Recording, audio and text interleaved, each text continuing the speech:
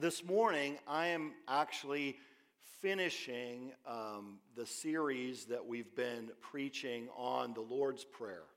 So beginning in early September, I began to preach through the Lord's Prayer, and we're going to wrap that up as we're starting to transition into the holidays. But the focus has been on prayer, and the focus is to get us first motivated for prayer. It's better to be motivated to prayer and maybe not have all your bells and whistles in the right place, but actually go to the Lord sincerely in prayer, be motivated in prayer, rather than have maybe by the book a perfect theology of prayer and not pray, right? I mean, if you have everything all worked out but you're not praying, well, then you're missing the main part, okay? That's like having a beautiful car and no motor, right? So we want both. We want both. And I'm convinced that a sound understanding of prayer as Jesus taught it, a sound teaching and balanced understanding of the Word of God and prayer does motivate us to pray and puts us in a position where it builds our faith and moves us toward a powerful prayer life. And that's what we're looking for, right? We're not looking just to pray prayers. We're looking to have a prayer life, develop a prayer life. I believe to the bottom of my being that it's God's will and purpose that this church be a house of prayer, be a place of prayer.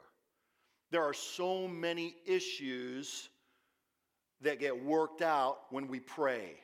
And there's a lot of issues that we don't even end up having if we do pray, right? So this is what we're seeking, and this is what we're looking toward. And we're going to be moving toward this in the future, and I want to kind of drop something right now. We're headed into the holidays, and how many love the holidays? How many love the whole Thanksgiving, Christmas, and there's just all these memories, and there's all these sights and sounds and smells, and it's just wonderful. There's all these emotions that go with it, and I believe that's a good thing. I believe that's a good thing. So I'm looking forward to all the tastes and everything else, but when we get into the new year, what we're doing every month with a first fruits time, we're going to do with a whole year. And we're going to break into the new year, January, in a time of fasting and prayer, intense fasting and prayer. So we're gearing up. So when I close this series, it doesn't mean we're done praying. It just means we got the basic equipment to move forward and get into deeper waters, right? Where we're praying more deeply and more maturely and more intensely and more consistently. And that's what we're looking forward to as a body. It's not the one or the other. It's not like, well, what does God want us to do? Does he want us to celebrate or does he want us to fast? He wants us to do both, each in their own time and each in their own measure, right? And there's a time for each, but I'm just putting us in that mindset. So let me read the Lord's Prayer, Matthew 6, 9 through 13. It says, Our Father in heaven, hallowed be your name. Your kingdom come, your will be done on earth as in heaven. Give us this day our daily bread, and forgive us our debts, as we also have forgiven our debtors. And lead us not into temptation, but deliver us from evil. Now, each of the passages from verse 9 through verse 12, we've already shared over the last almost 3 months, 2.5 months, and they're all on the website. So you can listen to them at your leisure. If you missed something, you can go back and you can say, I wonder what this one's about or that one's about. You can check back. But we're on this last verse 13, where Jesus teaches his disciples and says that they should pray, lead us not into temptation, but deliver us from evil. And this is what we're going to talk about today. And let's open in prayer. Heavenly Father, thank you for your word. Thank you for the power of your word. And thank you for teaching us to pray, which itself is a promise because it shows that you want to hear our prayer. You wouldn't teach us something if you weren't willing to hear us. And we're grateful that we can approach the throne of grace in our time of need through the blood of Jesus, and we can be heard, we can be received by a God who does not find fault. And we ask you to guide us, that we pray wisely, intelligently, and biblically. In Jesus' name, amen. Amen. Now, I'm going to go through this particular verse because there are some confusions about this verse. And so I want to talk about what Jesus is really saying and kind of what he's not saying. So the first thing I want to do, just to clarify, is define what is meant by temptation in this verse. What is meant by temptation and what it doesn't mean. Hallelujah. Hey, Dan, how you doing? I didn't see you there. How's Rose? Yes. Hallelujah. Rose is doing good. Glory be to God. Sorry, I interrupted. Hallelujah. Glory to God. Rose had an accident a little while ago and had a stroke, and she's rebounding super quick. Glory be to God. Hallelujah. Hallelujah. Sorry for interrupting my message on that, but I didn't see Dan there. All right. All right, so what does temptation in this verse mean? Now, I want to tell you, in the New Testament, there are a range of different words that are used in the original language that are translated temptation, okay? So there's some words that specifically talk about stumbling blocks that trip us up for sin, that try to lead us into sin. When Jesus says, hey, temptation to sin must come, it's inevitable, but woe to the one through whom it comes. There's a particular word that is used there that's not the word that is being used in this verse, okay? So this verse uses a word that in Greek, the word is pyrosmos. Pyrosmos. I'm not going to test you on this. I just wanted to impress you that I know the word, right? Look at that. All right, so pyrosmos. Pyrosmos is the root word for those words in English that have to do with pyre. So like a funeral pyre, there's a fire, or pyrotechnics, right? Pyro, that's this root word for fire. And the word was used in the ancient world for testing something. It was the word that was used. We don't think about it so much ourselves because our money system is different. I talked about money last week and the weight of money. That's how the ancient world worked. They'd have coins, but things were purchased not on the face value of those coins, but on their weight, right? Because coins could be minted with different weight and so forth. I talked about that last week. But the other factor for money in the ancient world was the purity of the metal, right? So we take for granted, but if you buy, a silver plate or something, you can flip it over and it'll have the purity rating of the silver on the back. How many know what I'm talking about, right? So, or you buy a gold ingot for an investment and there's a mark of the purity of it. And that's all standardized for us, but in the ancient world it wasn't standardized. And the way they would resolve that question on any amount or piece of metal was they put it in the fire, right? They put it in the fire and they would test it. And this word, pyrosmos, is a reference to that. And obviously the biblical speakers and writers are using that as an illustration, as a metaphor for a broader thing. The testing that people can go through, the temptation. Now, testing is a broader idea that encompasses the idea of temptation that I referred to earlier. So when we talk about lead us not into temptation, it's this idea where we're walking along and we're being good and we're eating right and we walk into the store. And have you ever noticed they put all the baked goods right when you walk in the store? Anybody notice that? Or is that just me that I notice that?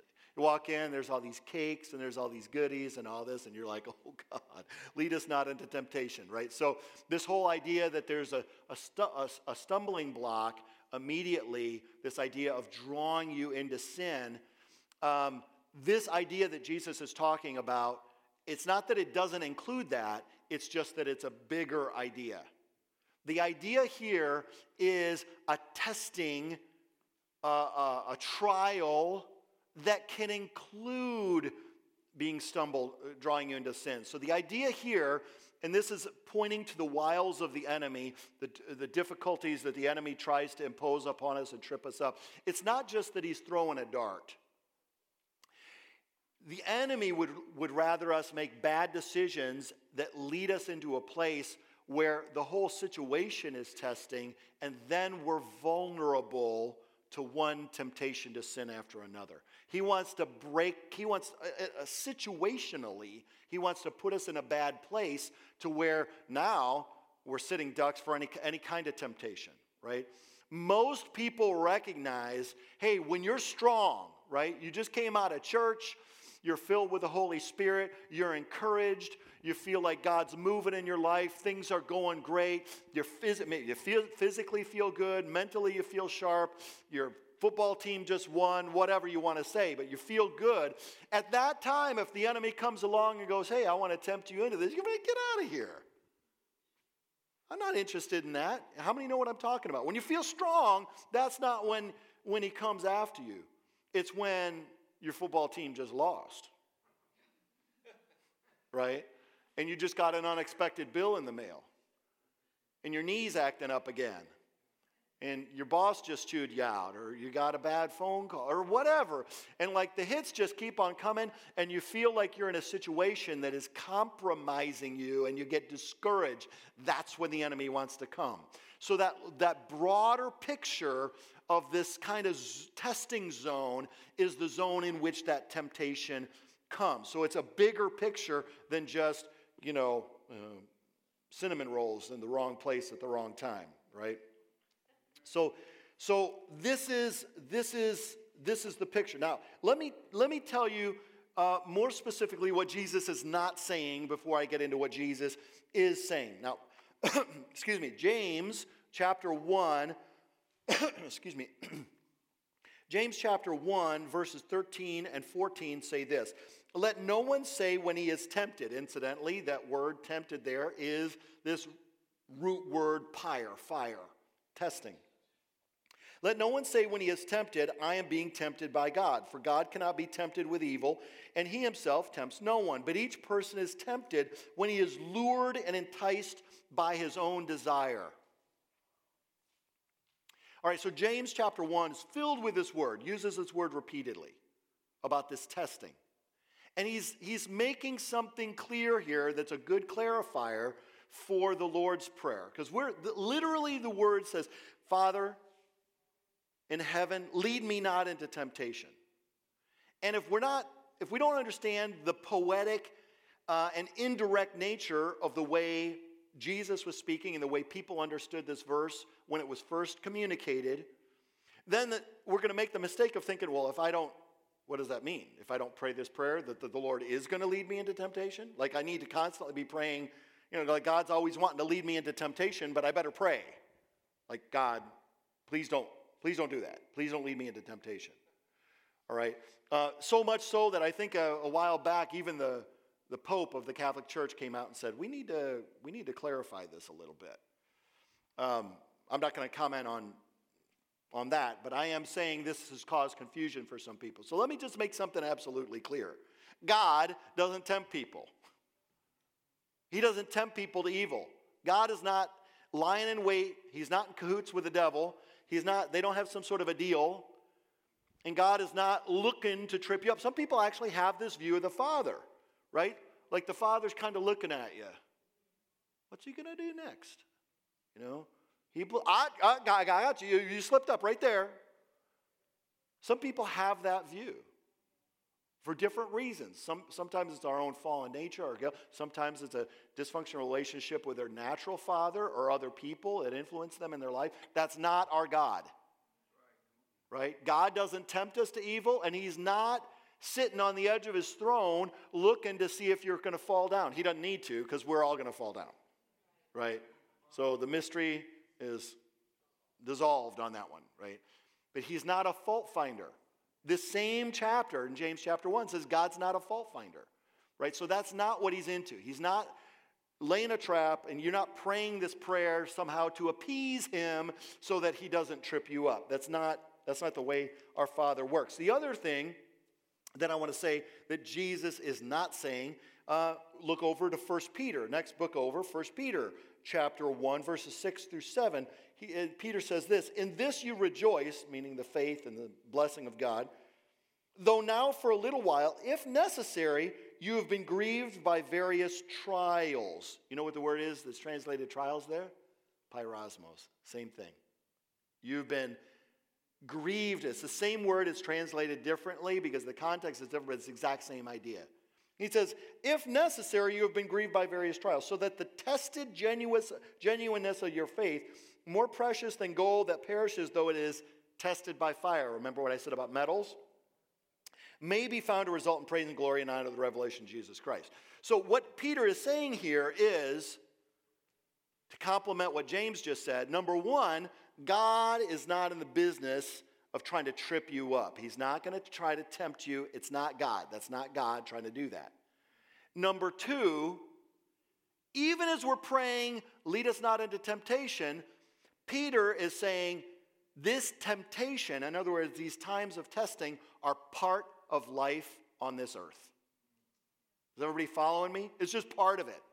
So some people get this idea like, if I'm going through a hard time, it must mean that I've done something wrong, or it must mean that I failed to do something right. I'm telling you, trials and temptations are just part of it.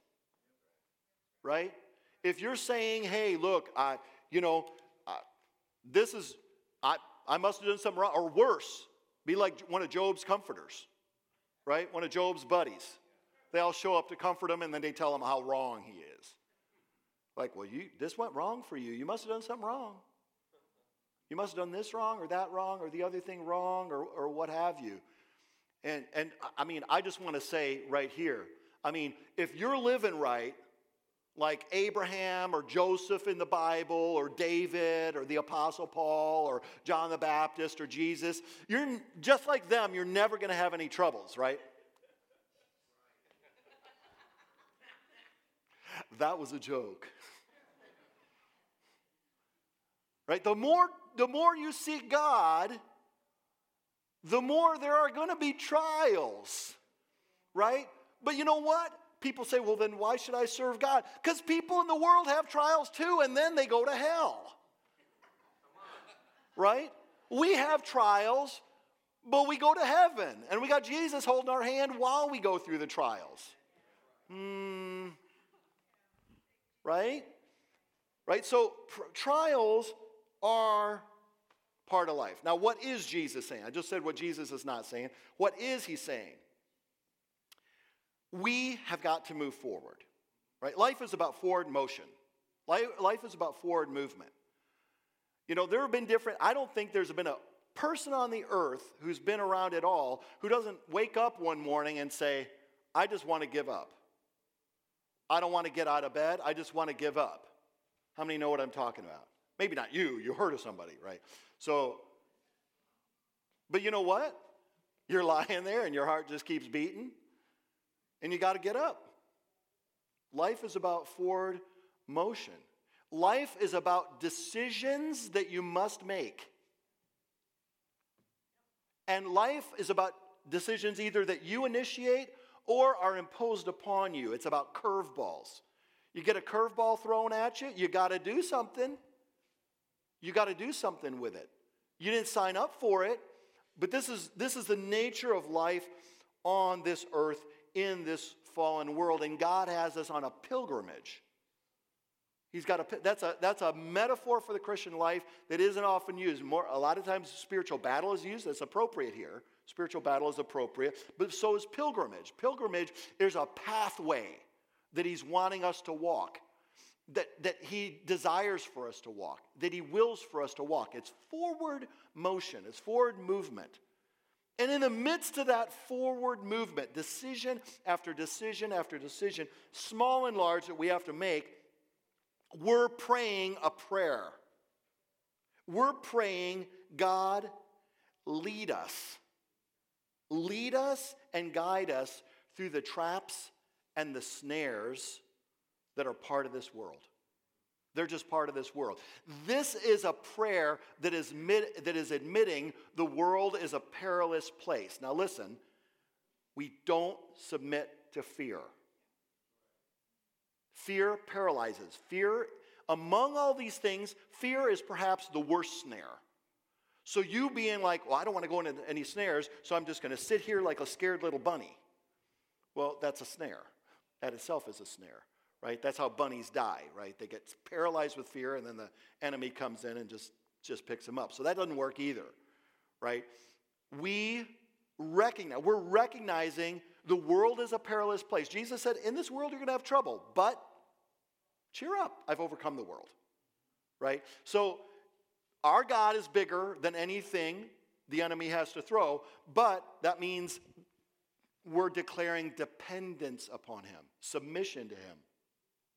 We're yielding to him. We're looking to him for guidance and for protection, right? So we're praying in the midst of this.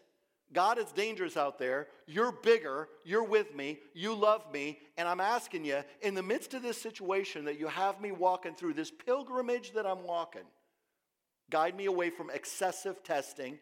Guide me away from the situations that are going to trip me up. Guide me into green pastures. Lead me beside still waters. This is a recognition, hear me now, that us plus certain circumstances equals disaster. Right? I can speak by experience. I know you all got it pinned down, but I'm just telling you, testimony. Me, such as I am, plus certain circumstances, is a disaster. And so God guides me. I pray, I express dependence on him. There have been times where I was in a situation I thought, God, I'm here. This is my dream situation. I got friends. Things seem to be going well for me and everything else. And the Lord's like, get away from here. Get out. Go.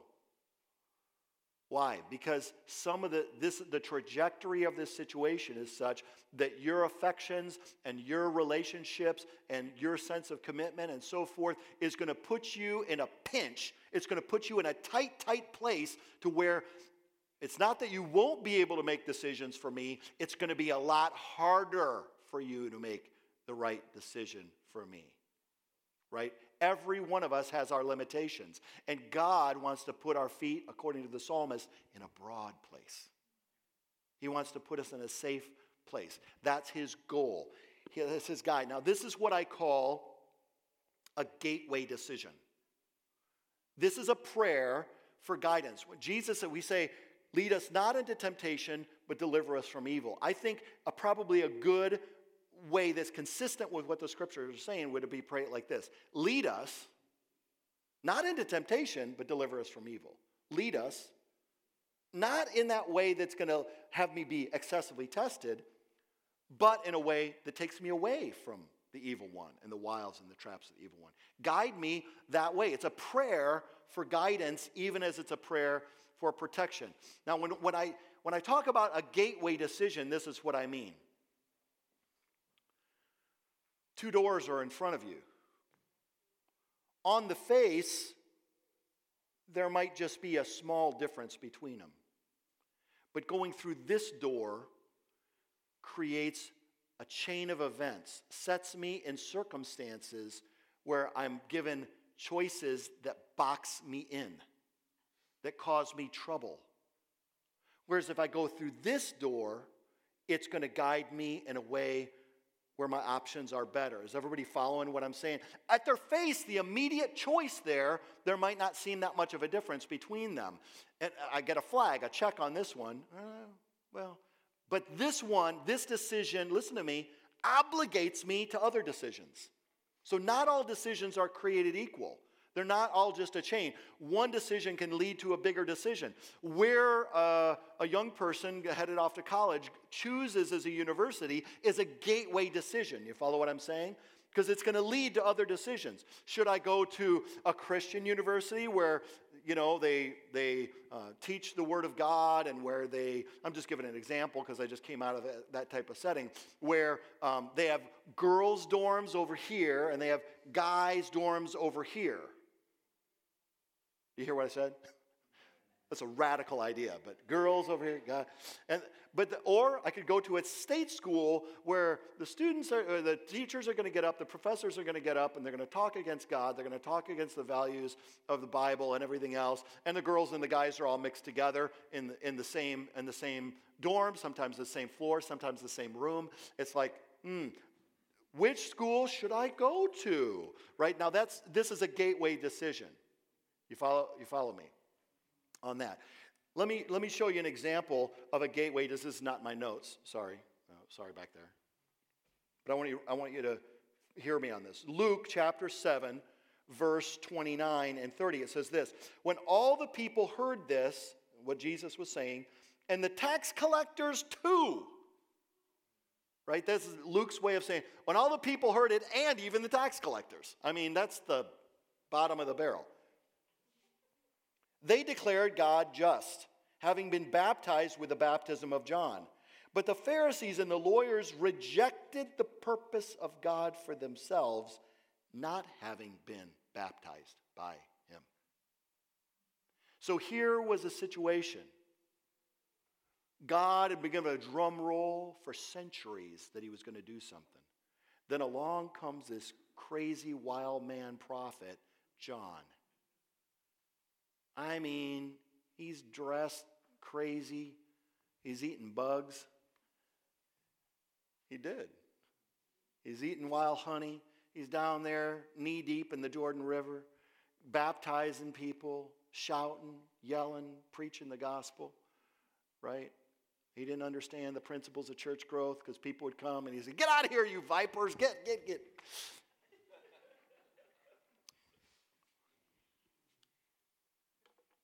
They had a decision to make. The whole nation had a decision. It was a gateway decision.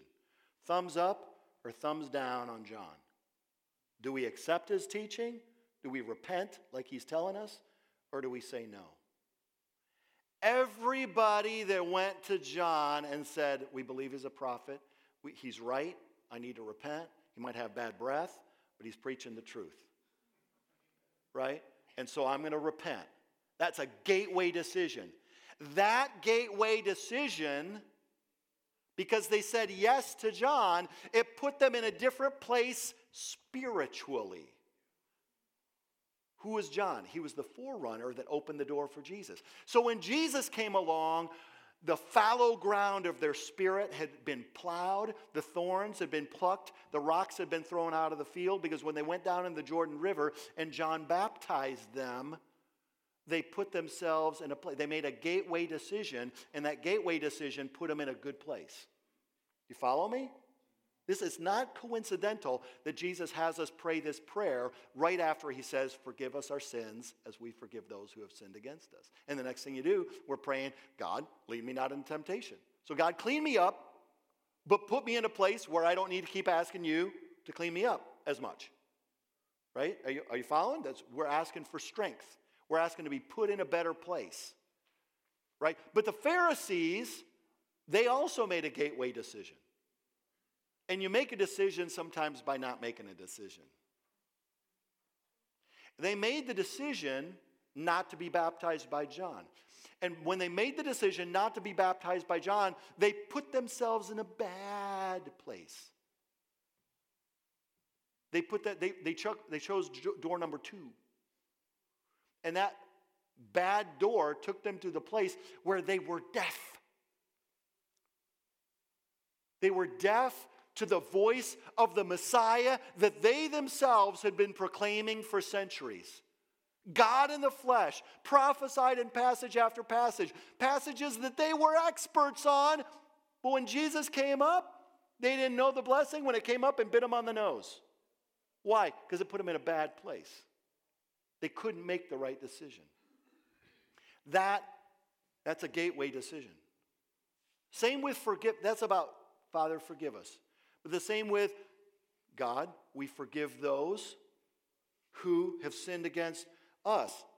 Look at this. 1 John chapter 2, it says, whoever says he's in the light and hates his brother is still in darkness. Whoever loves his brother abides in the light, and in him there's no cause for stumbling. Right? Stumbling to sin, temptation. It says, but whoever hates his brother is in the darkness and walks in the darkness and does not know where he is going because the darkness has blinded his eyes. Listen, it's a gateway decision of our life to forgive. It's also a gateway decision of our life to choose not to forgive. You're like, well, I'm not sure. I'm praying. I'm not sure. I'm not sure if I got bitterness against that person or not. I'm not. Look, don't debate it. Raise your hands, call on God, and ask for an avalanche of grace. I found the heart is desperately wicked above all things. Who can know it? That's the prophet Jeremiah.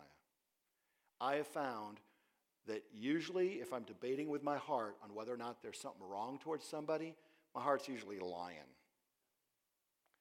Usually there's an issue. If you think there might be an issue, usually there is. So that's where you just say, God, I just ask you to forgive me. I ask you to forgive me for having any tightness at all in my heart toward that person. I just ask you to cover me with the blood of Jesus. I ask you to help me love everybody without any hesitation, without any twinge of anything, without any bitterness at all. God, I want to be sweet, sweet, sweet, sweet, sweet. I just want to love people, bless them, walk in the love of God, be generous in my heart, be kind in my heart. If there's anything in my heart, God, I just ask you to clear it out and do that over and over and over again, right?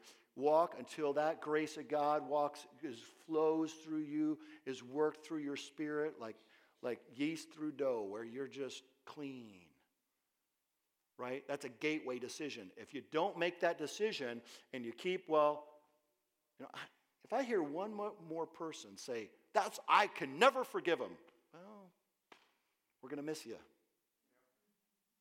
Right? Because God says you can't be forgiven if you walk that way. Well, this is different. Yeah, it's always different. Right? So we want to forgive. We want to be a forgiving, loving people, kind. And when that happens, God takes us out of the darkness. He puts us in the light. And then a lot of times people are tripped up. They're imposing a testing upon themselves that God doesn't want for them. God doesn't want that for them. God doesn't want that for us. So we pray this prayer. God, I need you. God, I can't see straight on my own. God, my antenna is bent. For me to perceive perfectly what's the right way to go. I've chosen badly in the past. How many can say that? I had a choice and I put myself in a place. It's bad enough with the balls going straight at you, but when the curves start to come in. So we just pray, God, I admit I need you. I admit that I've blown it in the past. I'm telling you, I don't want to keep blowing it. I'm asking you to guide me and direct me, and I'm not going to walk in fear. I love the Psalms on this because the Psalms are full of David pleading with God for guidance. This is David. I mean, he wrote a lot of the Bible. Psalm 91 is just a great psalm. But I like Psalm 121 as well. It's a lesser known and it's shorter. I want to read it. I lift up my eyes to the hills. Where does my help come from? My help comes from the Lord who made heaven and earth. He will not let your foot be moved. He who keeps you will not slumber. And behold, he who keeps Israel will neither slumber nor sleep. The Lord is your keeper. The Lord is your shade on your right hand. The sun will not strike you by day, nor the moon by night. The Lord will keep you from all evil. He will keep your life. The Lord will keep your going out and your coming in from this time forth and forevermore. Our comings and our goings, he's with us. I want to invite the musicians to come. Let's just bow our heads in prayer right now. Glory be to God. Father, you're so good. God, you're so merciful. You're so long-suffering. God, you know us. Your word says you know our weakness. You know what we're made of. You know that we're made of dust. God, you know that we're just moving forward. We're doing the best we can. So, Father, we come to you as individual believers and also as a church. And Father, we believe that you have a purpose for us, a purpose. We don't want to be like the Pharisees. We want to be like the people who heard the voice of John. We want to be repentant in our heart. God, we cannot pray, lead us, not into temptation, but deliver us from evil. We can't pray that with a haughtiness, because it's a prayer of dependence. It's a prayer of admission. Now, Father, in Jesus' name, we call on you right now. You got a lot of living left for us to do. You got a lot of service for us to render unto you. You got people for us to love and to bless and to forgive and to love unconditionally. You got purposes and a mission. And God, we know the enemy of our soul is like a roaring lion seeking whom he may devour. But that doesn't matter, because you're bigger and you're with us in the valley of the shadow of death.